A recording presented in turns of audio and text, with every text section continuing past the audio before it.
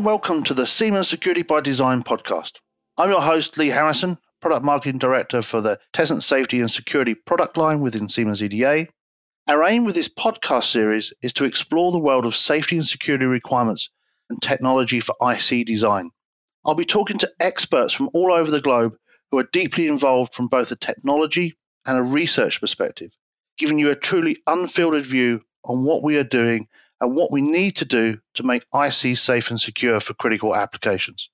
Today, my guest is Siraj Sheikh, Professor from Systems Security at Swansea University in Wales, also Director of CyberOwl, a marine security technology provider, and Chair of the Cybersecurity stream at the GAAC, the Global Automotive Advisory Council.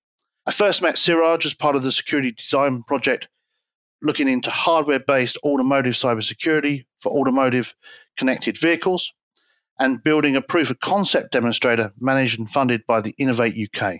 Following on from that, Siraj is also involved in a number of other projects focused on real-world deployment of these technologies. Hi, Siraj. Hi, Lee, and thank you for having me here. It's good to talk to you again. Let me kick off with probably the biggest question on everybody's mind when we talk about autonomous vehicles. Are we ever going to see level 5 self-driving cars, or is the challenge just too much for the technology? Especially when experts like Elon Musk are saying that, for example, it's easier to probably put a rocket into Mars than create a safe, secure driving car. That's a great question to start us off, Lee. Thank you. My motto is never say never, but certainly the realities of self-driving vehicles, that level of autonomy that we want to achieve, and that is glamorized in the media and fantasized about, at so many different levels, that is proving to be remarkably difficult. There are questions also around the kind of regulation and legislation around it, particularly around what happens if there is an accident. And accidents are something that are a fact of life. Then in terms of that level of liability and ownership and responsibility is something that needs to be negotiated and agreed. And that's remarkably complex. I say that from a machine learning AI perspective as well, but also software liability perspective. I think the wider question then also is that there are competing priorities in terms of electrification, in terms of connectivity, and in terms of the economics and the supply chain kind of challenges around automotive in general and mobility, more widely. Whether the industry, whether policy, whether the consumer space would choose to lean over to some of those other priorities over a completely self-driving vehicle, that's something to be seen. So I think there are those competing pressures as well. One final point really is whether there are certain use cases where that reality could be realized initially and perhaps is most efficient. So we talk about last mile delivery, we talk about first mile, we talk about various public transport kind of use cases where an autonomous form of mobility could be realized for far more benefit, far more easier as well, in far more controlled fashion perhaps, and addressing those earlier challenges that I mentioned. And that could be perhaps a way to pivot us into more wider autonomy. But all I'm saying is that there are some immediate challenges, there are some competing priorities, and there are some long-standing kind of commercial and economic issues that make the whole value proposition of an autonomy perhaps not as appealing. So there are those things to be seen as to how they develop. We've done quite a lot of work together in terms of security, especially around connected vehicles. So where do you think the priority of security sits within this whole question of self-driving vehicles? Is that one of the priorities, or is that low down the list? Are we in a position where the security technology is good enough, or do you think the security technology is going to be lagging behind the functional technology? Let's start with security in general. Is still relatively new as a challenge in the automotive industry, relatively speaking. I think there are a couple of factors that would drive this. One is the awareness of security amongst the consumer space, as there are more in-cabin technologies, but also off-platform services through apps or through online services that allow users to get more value out of their whole mobility experience, there potentially could be threats and risks coming out of it that, as the users are more aware of, I think that would push up security on the shopping list. And two, also as the industry becomes more mature, but also I think the standards, the recent standards and regulation that have been proposed in this space, as that becomes more operational and online, there is no doubt that with the increasing digitization of a number of elements of the automotive platform, that the industry, I think, would become much more mature, but also push security up the value chain. And I say that with the viewpoint that security as such isn't necessarily a value proposition yet. It's still a risk that needs to be addressed. It's still something that is being understood.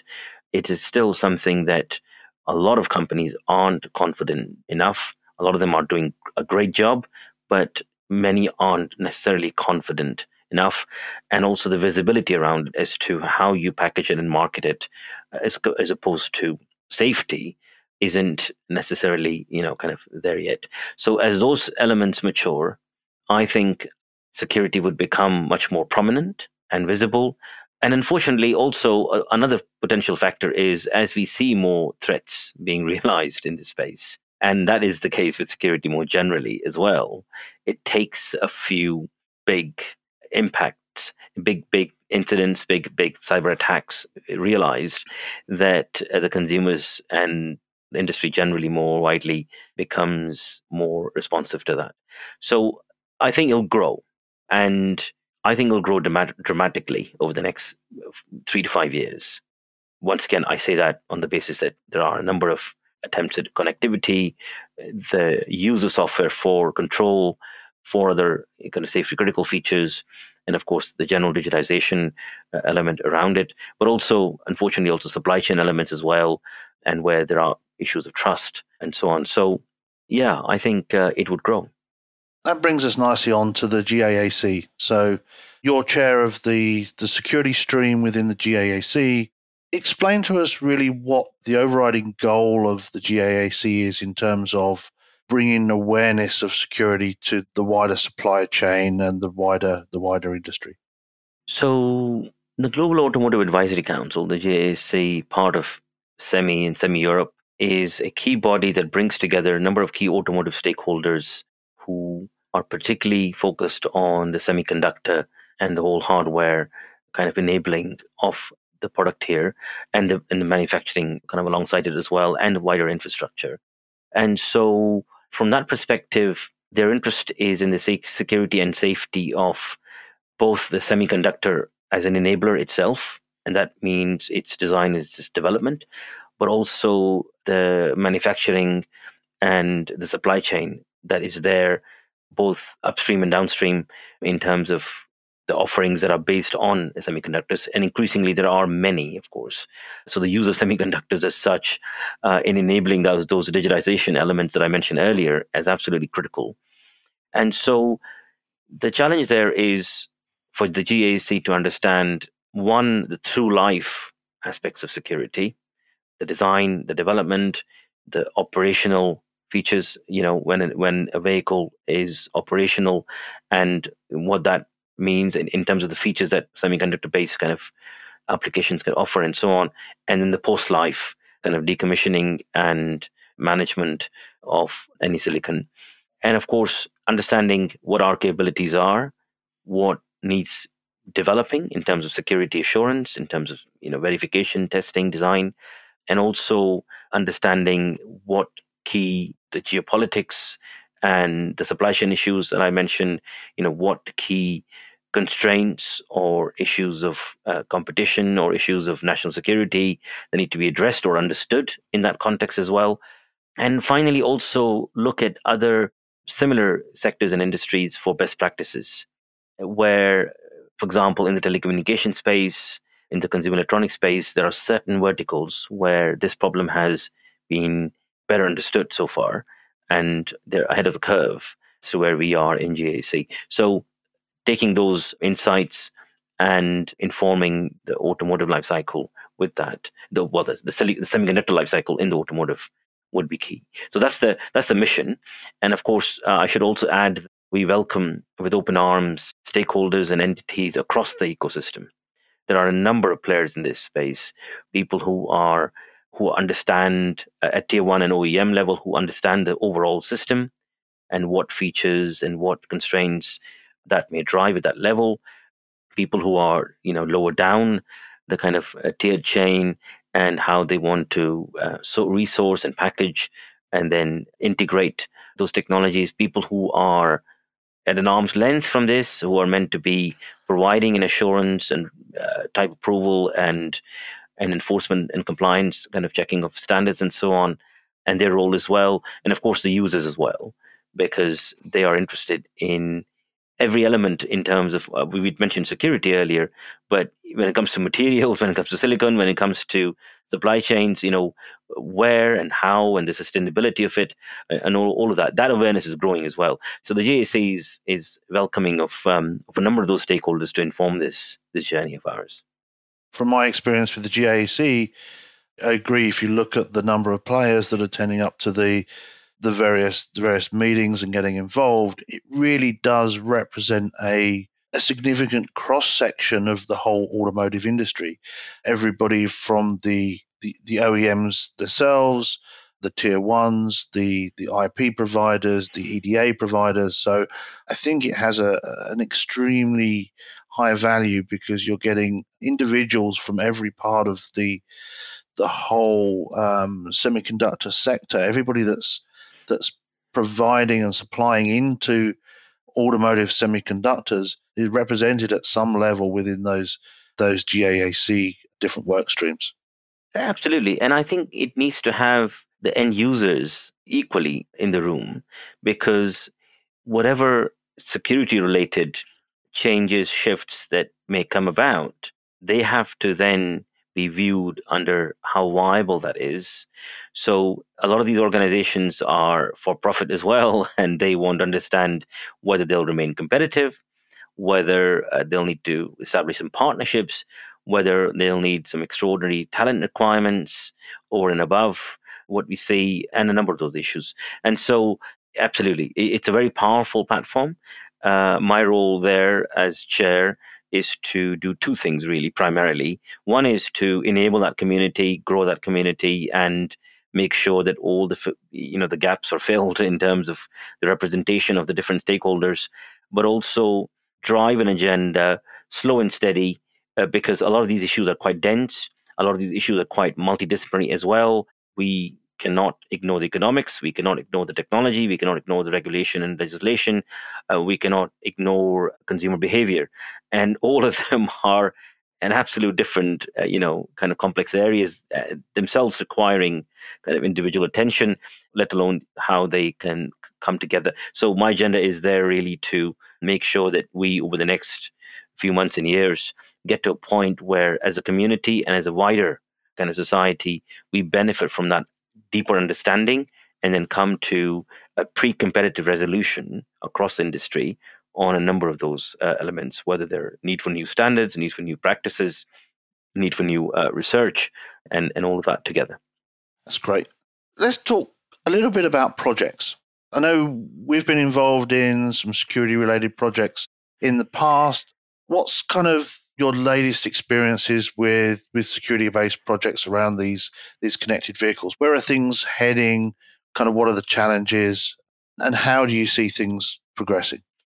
To give you a flavor of what we're looking at, we at the minute have a few active areas where we are kind of spread out as a team. And I should acknowledge the team. I represent the System Security Group at Swansea University, where we are a small but growing group of people who come together from a mixed background in terms of computer science, electronics, embedded systems, communications, and automotive, focused on aspects of kind of cyber physical systems. And there are three areas that are representative of the wider work that we do, that we are currently active in as well. We're looking at 5G and the security of 5G, particularly from an open RAN perspective, trying to diversify the supply chain of design and development, but also then operational kind of stacks of 5G, and looking at how we enable dynamic risk assessment around that. So that's a piece of work that we're doing with Toshiba and Thales, funded by the UK government as well. We have a project funded under the Digital Security by Design initiative in the UK, which is enabling a number of trials using a technology called Cherry, which is enhanced processor architecture and then packaged and delivered as a prototype by ARM called Morello. And so we're looking at an automotive use case of that. Once again, we're looking at how certain architectural enhancements to overcome some certain memory-based security problems could pose any trade-offs with performance, with safety in a live driving perspective. We're also just starting to work with a consortium, just started on a project working with a consortium to look at a system level risk assessment around a self-driving shuttle up in Sunderland in the north of England, where your earlier question about the realization of kind of autonomous vehicles, we're doing a trial to see how we could support almost a nearly commercial service that shuttles people from a couple of points across the city, an actual road trial and live in the city. Across these projects, we get a view across the different stacks of technology, where some of this is very low level component based kind of developments and refinements, and then looking at assurance around that. Some of it is system level risk kind of modeling, which is a very different perspective. And that is great because sometimes we see small technical feature based revisions or enhancements or changes that may have system level implications. Also, a lot of our focus is around assurance. And so it's not so much about the design development, but it's much more about how we guarantee and reason and assure in a number of ways for security against the system. And so that assurance means that there's a number of modeling and tooling frameworks that we are particularly championing and working with. And that just shows us the scale, the complexity of this task. And I think that's very important. I guess I emphasize this, that to bring something to the road, as it were, mind the pun, a technology like this, it takes a number of forces to come together and align in the right way. And of course, all of that underpinned by not just technology, but also economics and also legislation, regulation, and policy, essentially. So I think this would happen in chunks. This would happen step by step. I think there will be some successes, there will be some failures. And I think it'll be a longer term kind of a challenge. Just once again, because I mentioned economy, the economic kind of priorities for the country and where that investment goes is also something important to consider. So this is where we are, and it's a great view from where we are, because there's lots to learn as academic researchers, but it's also enabling those partnerships across industry as well. And as you know, Lee, working with you, we've been able to bring together at different points different industry players to work on different levels.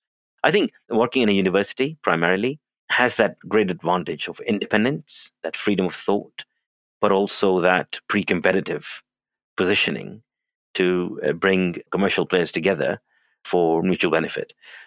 It's been a really eye-opening experience for me, because certainly embarking on some of these security-based projects, us at Siemens have really had to work with, as you say, different groups of people that we would not necessarily be involved with in our kind of day-to-day job delivering semiconductor technology. So it's far more reaching than traditional type of customer base that we would be used to. You touched a little bit on hardware-based security technology. You talked about the Cherry architecture. Obviously, the big focus within our group at Siemens is IC and hardware technology. And you've had quite a bit of exposure now to our embedded analytics technology, certainly configured and set up to be used in a security type way. How do you see that complementing the whole cybersecurity challenge for these type of projects? There are a couple of areas where we've had some prior thoughts on this. One is as we grow towards much more regulation in security, the need for the safety critical control and communication systems or enabling systems and data intensive systems, as the need for compliance and evidence towards that compliance grows, that technology providing a very low level transparency and understanding of the system is important, and that will play a role. And I think how the test and analytics piece could map onto a number of compliance needs would be a great task for a different set of verticals, I think. So that's the one area. The other area, of course, is that we are increasingly getting better at a number of levels, deriving value out of data. And I say data, I mean that very loosely in terms of system level characteristics, system level properties, and how they could be articulated and expressed using those data sets that you were able to generate. Once again, trying to evaluate those very low level designs, but also enabling an operational view of those designs.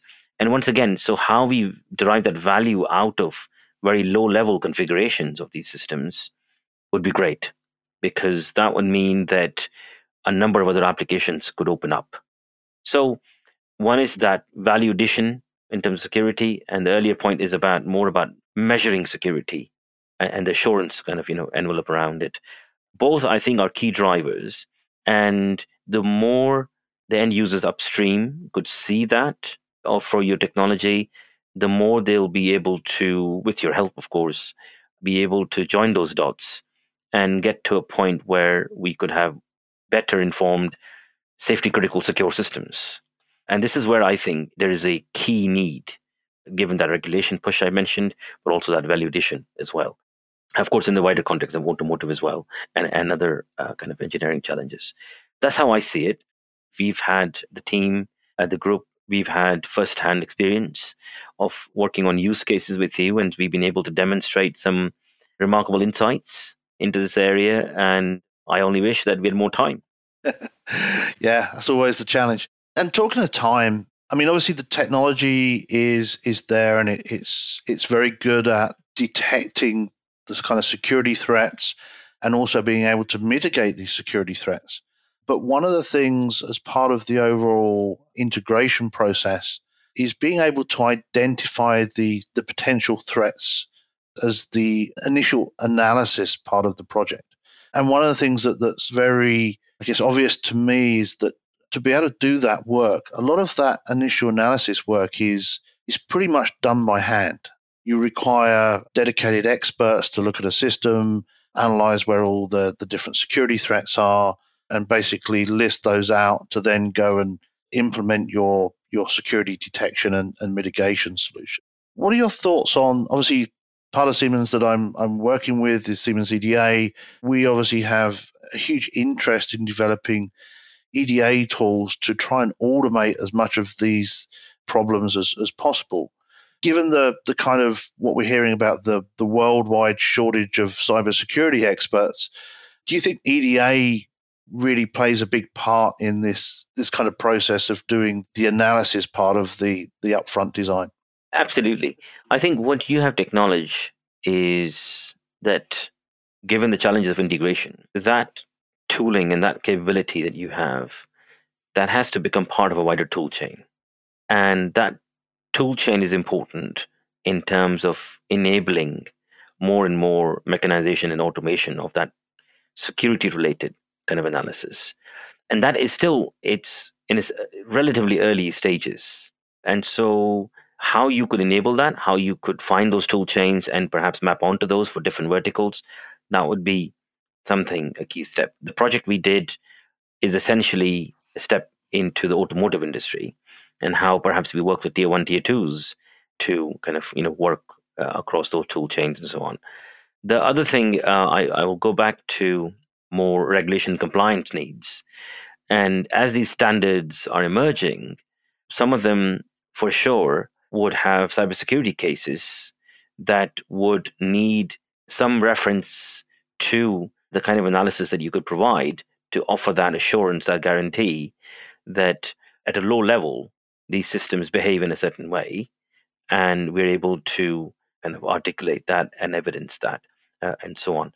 And I guess taking a step back, the other challenge, of course, also is that certainly in the areas that I've worked in, the hardware threats are, I wouldn't say are new, but perhaps do not get as much attention as they should, perhaps do not get as much of a forensic explanation as they should, because that is, I think, part of it. As that becomes more and more visible, it should enable organizations like yourself to articulate the value that you provide. So there's a little bit of work to be done in terms of how you translate your technology and capability for those use cases. And once again, going back to the Secure Cab project that we did, that was exactly that objective, is to demonstrate that use case in the automotive area. So I guess we need more activity like that, and perhaps more follow-on activity to mature not just the use case in the demonstration of that capability, but also to perhaps offer a kind of a solution which integrates into that tool chain for OEMs and tier ones in their integration cycle. You talk about the fact that kind of hardware threats are still very much in their infancy compared to some of the more advanced attacks we see in the software domain.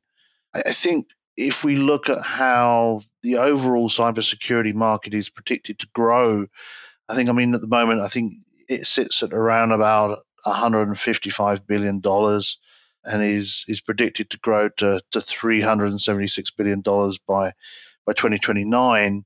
I certainly think that we're going to have our work cut out in terms of making sure that we're properly covered, we have the right technologies in place, and we also see that there's this whole discussion around not having enough engineers and not having the right experts in place. And obviously, you're in a prime position, being in academia, to try and help address that challenge. What do you see in the academic space? Are you seeing a huge amount of new graduates coming through? What is the interest level in cybersecurity from a student perspective? Lee, in terms of both ends of the pipeline, there is growing interest. Students are increasingly taking notice of cybersecurity and are wanting to embark on a profession in that kind of direction.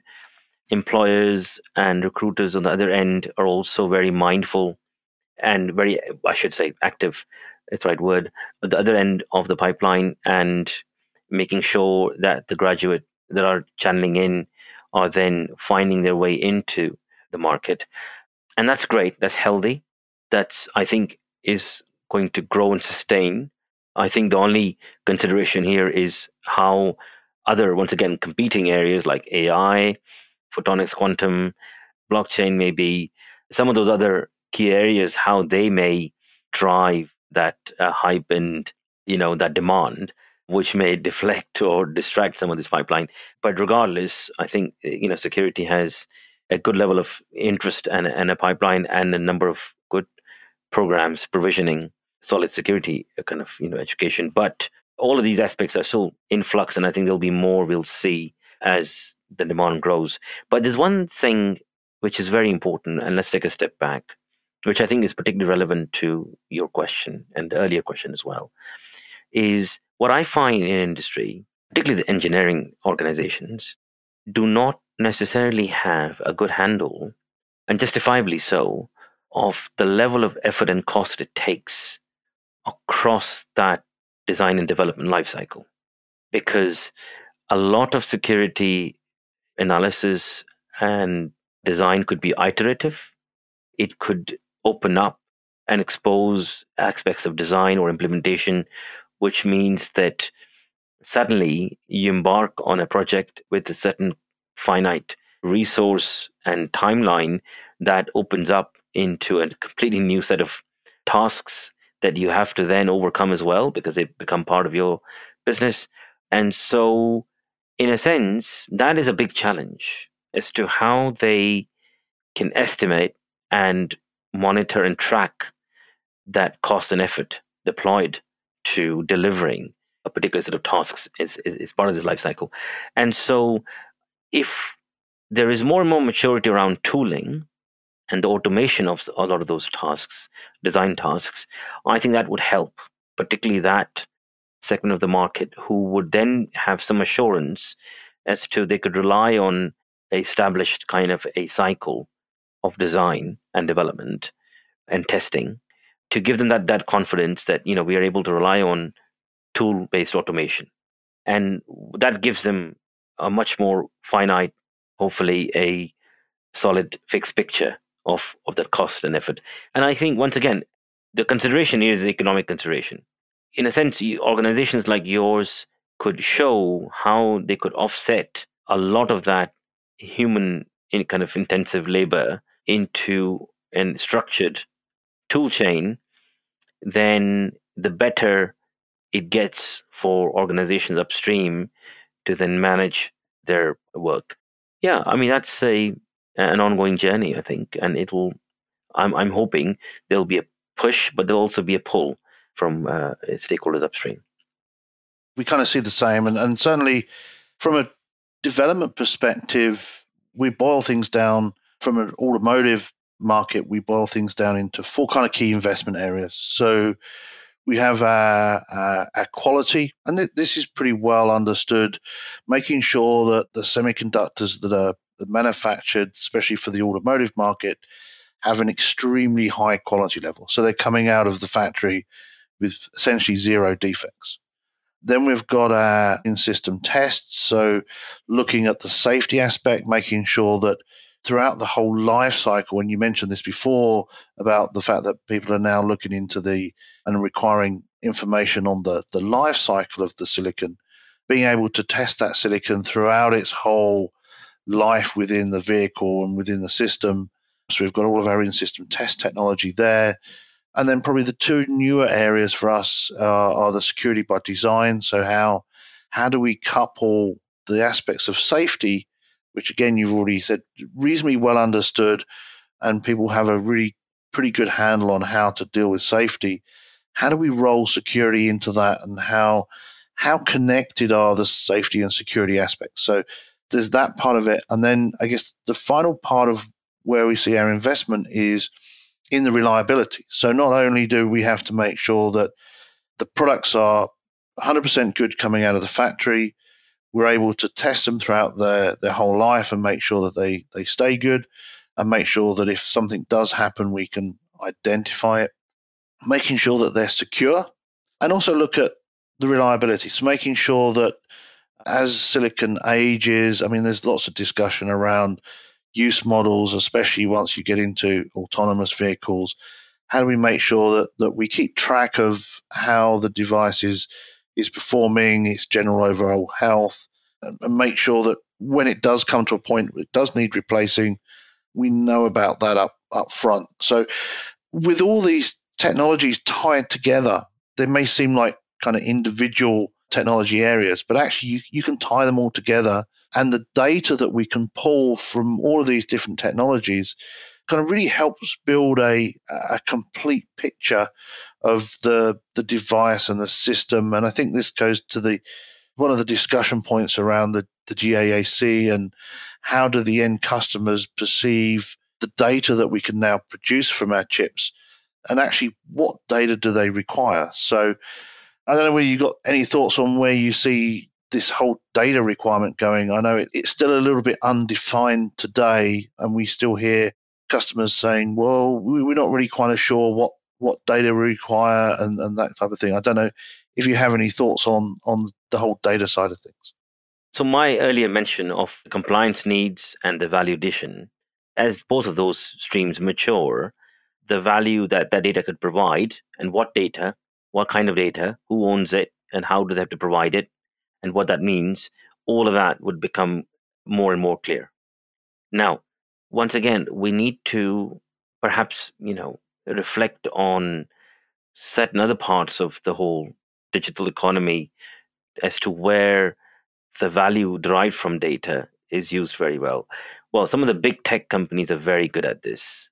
And I mean, how perhaps anything you would take from search engines to shopping habits, and I don't have to mention names, and our office productivity to a number of other big tech solutions that we have, and a lot of that software driven kind of data generation and utility that we see. So as more and more chips become part of the consumer, but also the wider digital economy, as they become more and more open to configuration, more accessible, more and more customized, and that ability to generate data out of it as such becomes much more and more accessible, I think that value addition would grow.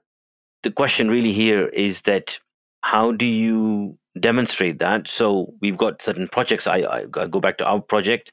That was an example of it. You mentioned safety, security, and reliability. I think once again, there is no point detangling those.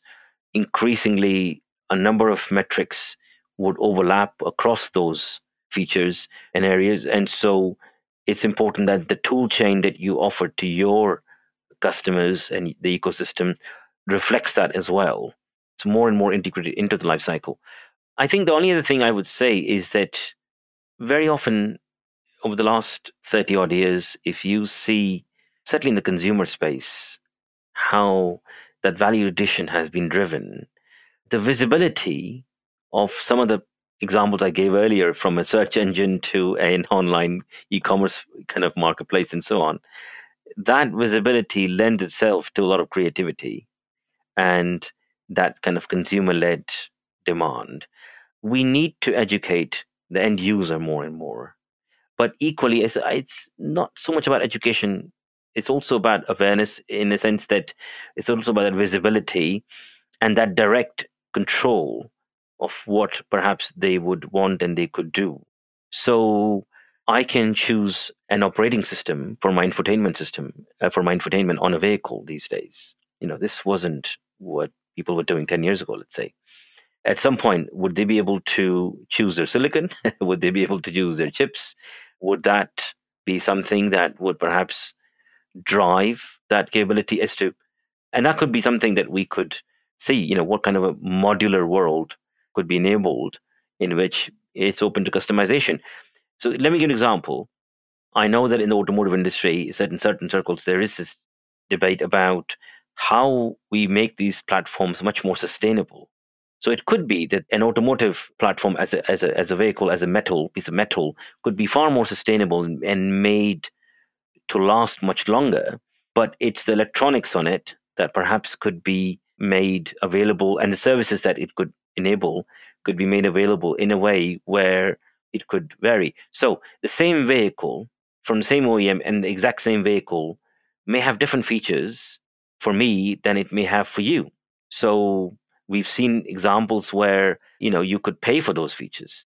What we're seeing now is the automotive industry exploring that perhaps it's the digital element and certain components that could be refreshed. So we don't have to go back and build new vehicles. We could see an evolved kind of a platform or refreshed platform. Once again, there are sustainability drivers which we shouldn't step away from. And so that's one example. But yeah, I think there's a more complex picture emerging, and the role of data there, of course, would be key. The point you just touched on, the software-defined car, is a whole nother topic. I think that's at least another hour discussion about what does a software-defined car look like and what are all the implications. So I think at that point, many thanks for your time today. It's been really good, as always, talking to you. I look forward to kind of next time we get together, and thank you very much. And I hope you had a good time.